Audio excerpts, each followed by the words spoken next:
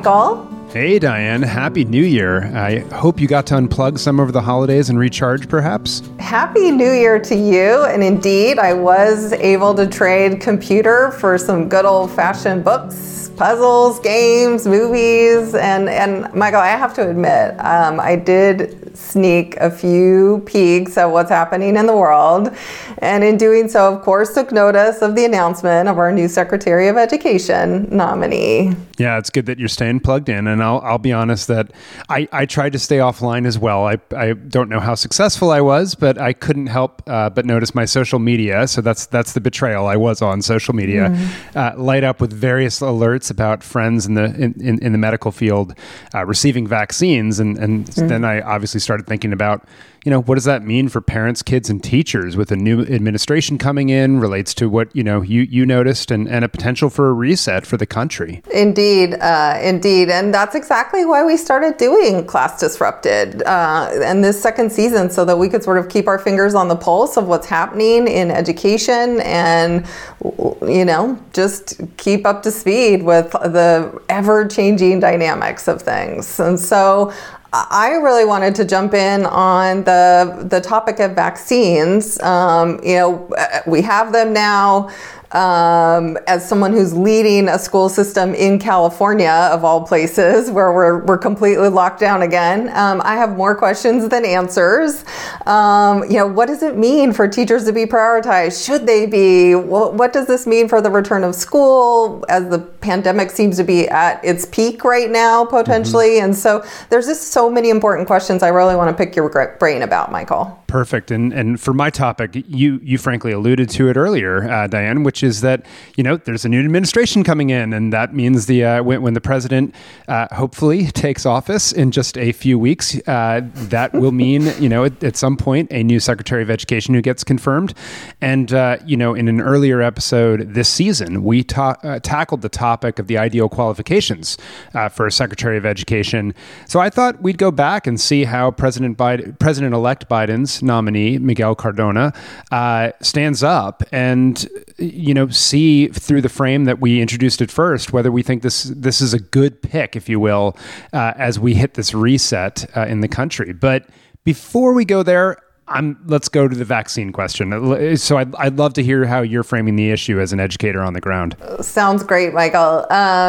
It's pretty simple. As most of us likely know by now, 2 vaccines have been approved in the U.S., another one in the UK, and some others around the world. But for our purposes, in the U.S., the vaccines have begun to ship to states. Unfortunately, the early media accounts seem to be suggesting it's not going as smoothly as people had hoped for or planned. It might be a little bit slower. There's a bunch of finger pointing and whatnot. But all of that said, there's obviously a bunch of technical questions and how questions about vaccines and teachers and schools. But before we even get to those, I think there's just some bigger questions that we should just, ponder. For example, should teachers and educators be among the first to get vaccinated in the U.S.? As a society, how do we think about prioritization? And if they are, what does that mean for reopening? What can and should we expect from schools if we prioritize school people in the vaccine process?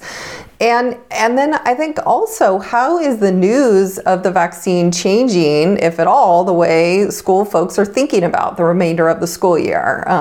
Because, a bunch of us have been thinking and planning about the year with this like mythical or hypothetical vaccine concept. But now that it's actually here, does that change our thinking? So, those are my initial big questions. I'm super curious to hear your take on them, Michael. Look, I don't know that I have clear-cut answers. I think the first thing is a bit of sobering news that hit me, which was reading Emily Oster's newsletter and sort of her contention that, the vaccine itself, by itself, will not be the cure-all that folks think it is, at least right away. And that, she's worried that the promise of the vaccine, and this is a quote, will lower public and policy interest in other approaches, which would be a mistake. And what I took from that, and she pointed out, is, look, you're going to get the vaccine. It's going to be uneven. We're still trying to figure out how long it will last and so forth. I mean, there's a little bit of a debate in the media. Does it prevent you from getting the symptoms or actually the disease itself?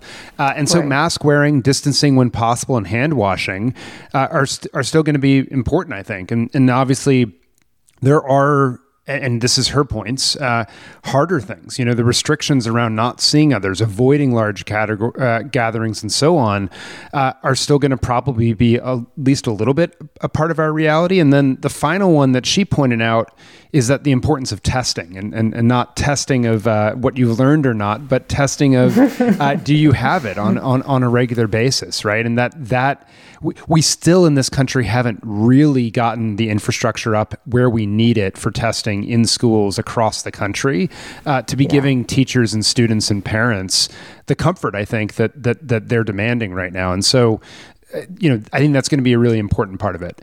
The second thing that I've been struck by was that there was a district in Indiana reported just this week that already started to vaccinate teachers. And those teachers are ones that are teaching in person. And so I think this is a really promising sign. It's adding another layer to that safety lasagna, if you will, that Emily Oster writes about, and facilitating opportunities for kids to be in school. Now, incidentally, these teachers got prioritized because essential workers, healthcare workers, didn't sign up for the vaccine. That's alarming from my perspective, and I'm not quite sure what to make of it. But I guess, I think we have to think about what are the priorities, have an honest conversation.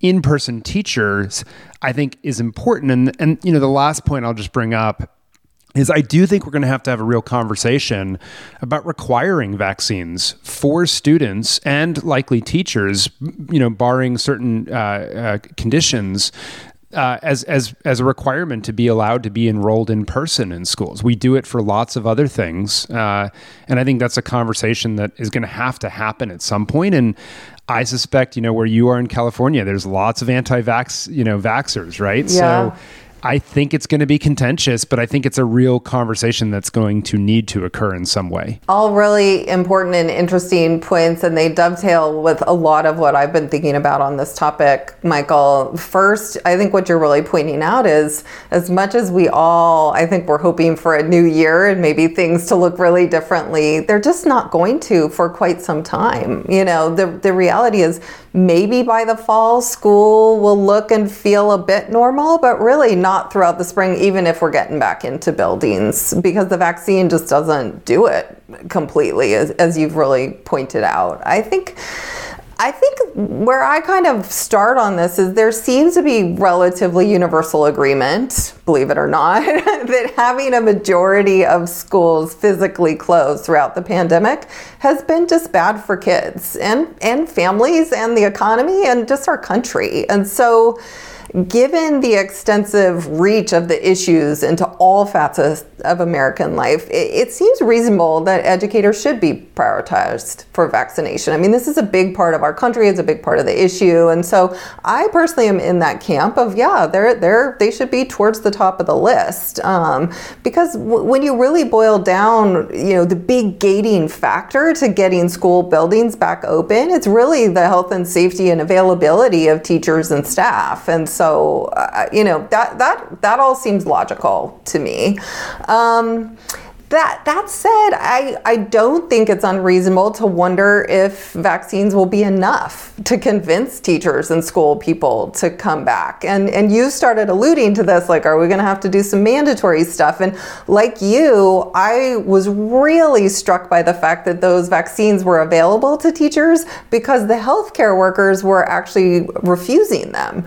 And if this becomes a trend, and a lot of people are worried about people choosing not to get vaccinated for a variety of reasons, now we've got a whole other issue that we're dealing with that is really deeply concerning. I think that might be one piece of it. I also just wonder, This is complex and complicated, and teachers are humans. And so I think we might start seeing, even if we've taken care of vaccines, a bunch of other issues starting to emerge, where, it seems that everyone was waiting for the vaccine and this was going to be the panacea, but now that we have it, we might, start seeing teachers worrying about different things or having different reasons they can't return, whether it be, just feeling overwhelmed by the prospect of trying to come back into the building in the middle of the year with kids who are so far behind and have such needs and like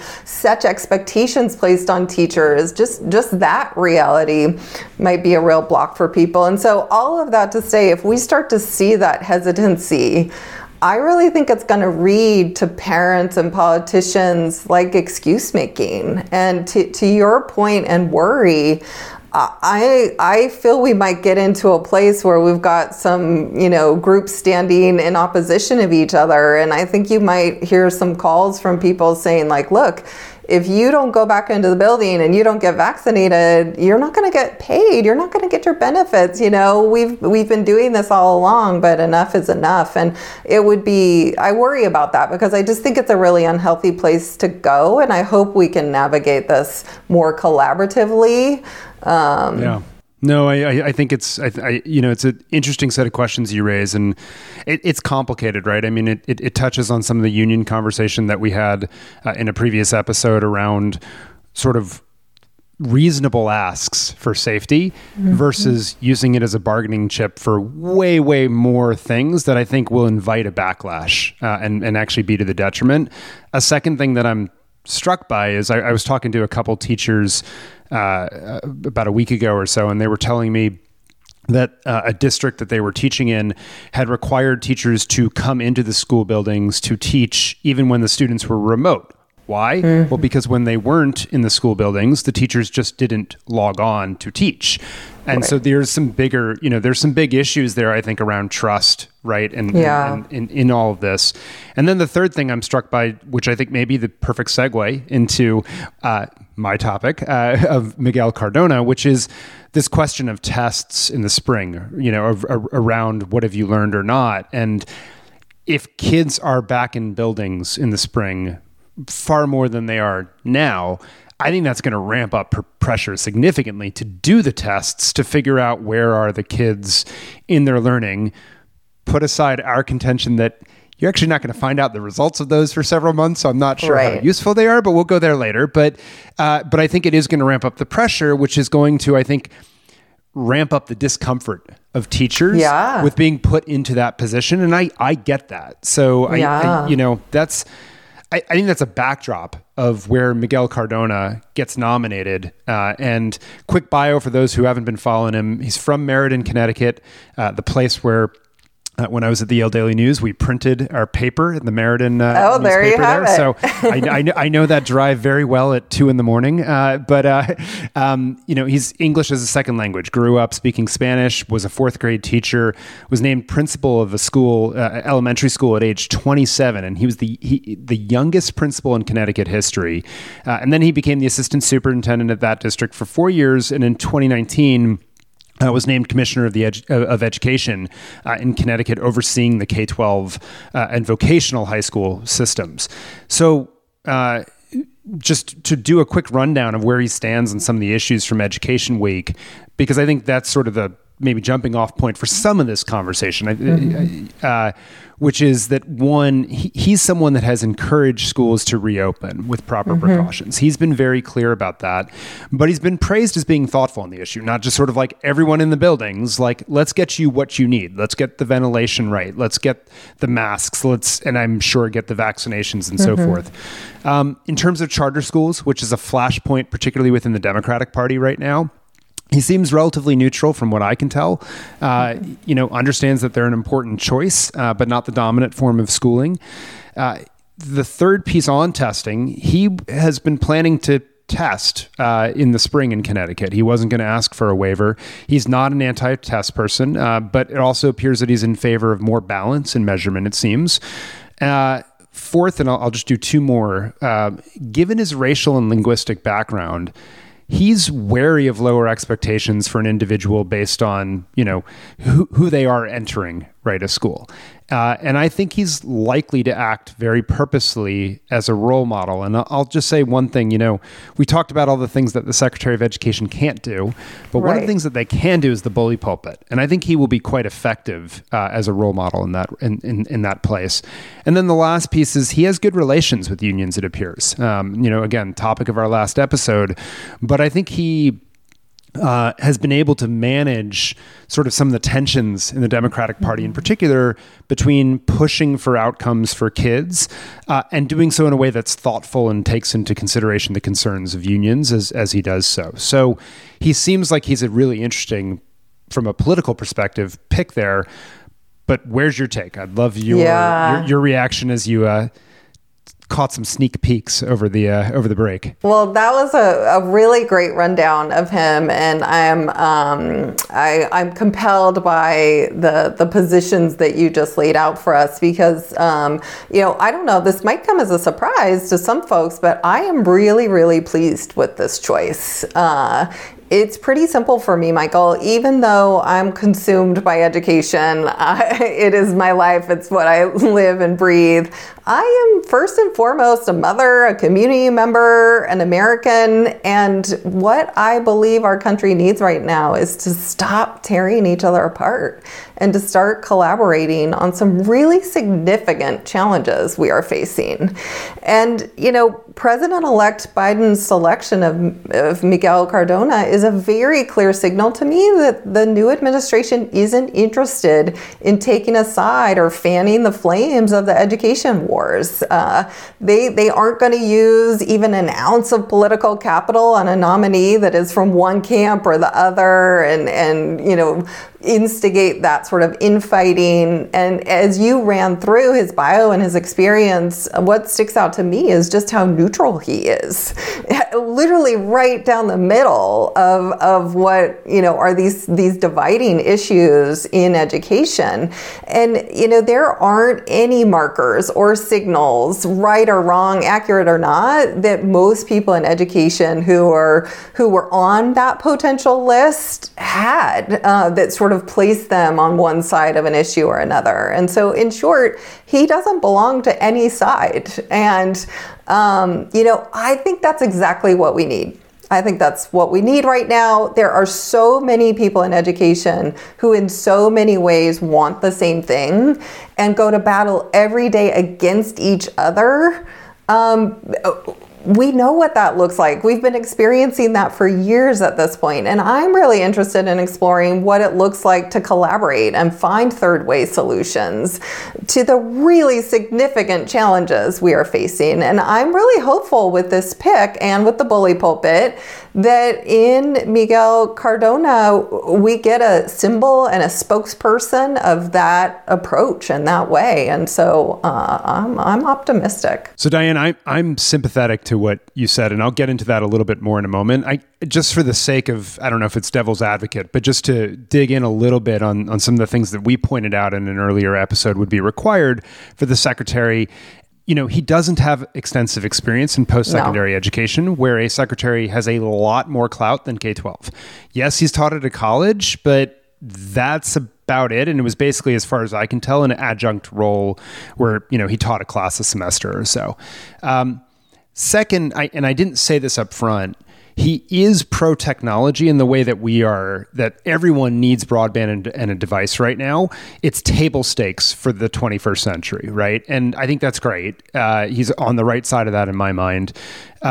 But the only thing I'll say is it's not really the Department of Education's role to get that out in the country, right? Like, to the extent the federal government is involved in it, which it's very heavily involved, but it comes out of the FCC and Congress. And so there's some limiting, when the Obama administration was so forward on broadband connectivity in schools, it really was run from the White House, less from the department. So I think that's just important to remember. The third, I'm bullish in the sense that I think he could be a real spokesperson, though, and a real change agent to create far more transparency and data on the tech issues and around COVID in schools, rather than relying on all the sort of third-party analyses that existed. I think he could do something there, and that is a place where the Department of Education like it really is made for collecting data and revealing transparency. And so I think he can be effective there. Like you, like on charters and choice, I'm glad he's not a reactionary against them. There was some thought from a lot of us who follow this that Biden was likely to go far more left to appease the more progressive wing of the Democratic Party on this particular pick. I think he's struck a thoughtful balance between the two factions, as you said, as opposed to sort of just going one way. Yep. And then I guess, so those are some positives, some negatives. I will say, he's not the change maker that I think our system so sorely needs from like a symbolism perspective. Like you imagine Sal Khan getting nominated as Secretary of Education and what that would signal, even though he probably couldn't do most of what he would want. Right. But like you, I'm in the same place. I think we really not just ought to be supportive of him, we need to be supportive of him because I think he seems competent. He seems really well informed. And I think in a world where we haven't given nearly enough grace to folks who come into positions of power from either party, it's an obligation right now to give more goodwill and grace and courtesy to restore that national dialogue that you spoke about and our collective sense of purpose. And so I'm with you. I'm planning on being supportive of him. I think we all should as part of our national civic duty, frankly, at least initially. There ought to be a really sound honeymoon period like there used to be in politics. And I think that would be super healthy for the country. And I hope that as Americans, we can extend that grace because I do think he sits in the middle, as you said, of so many of these issues. And he's not going to appeal to every single person, but let's just understand that and model, I think, what he's going to bring as a listener into this conversation.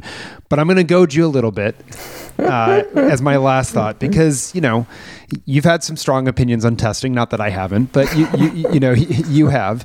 And he said, he really wants testing in the spring. Yeah. Like that's a big priority for him. So I just love your take on this a little bit more in depth.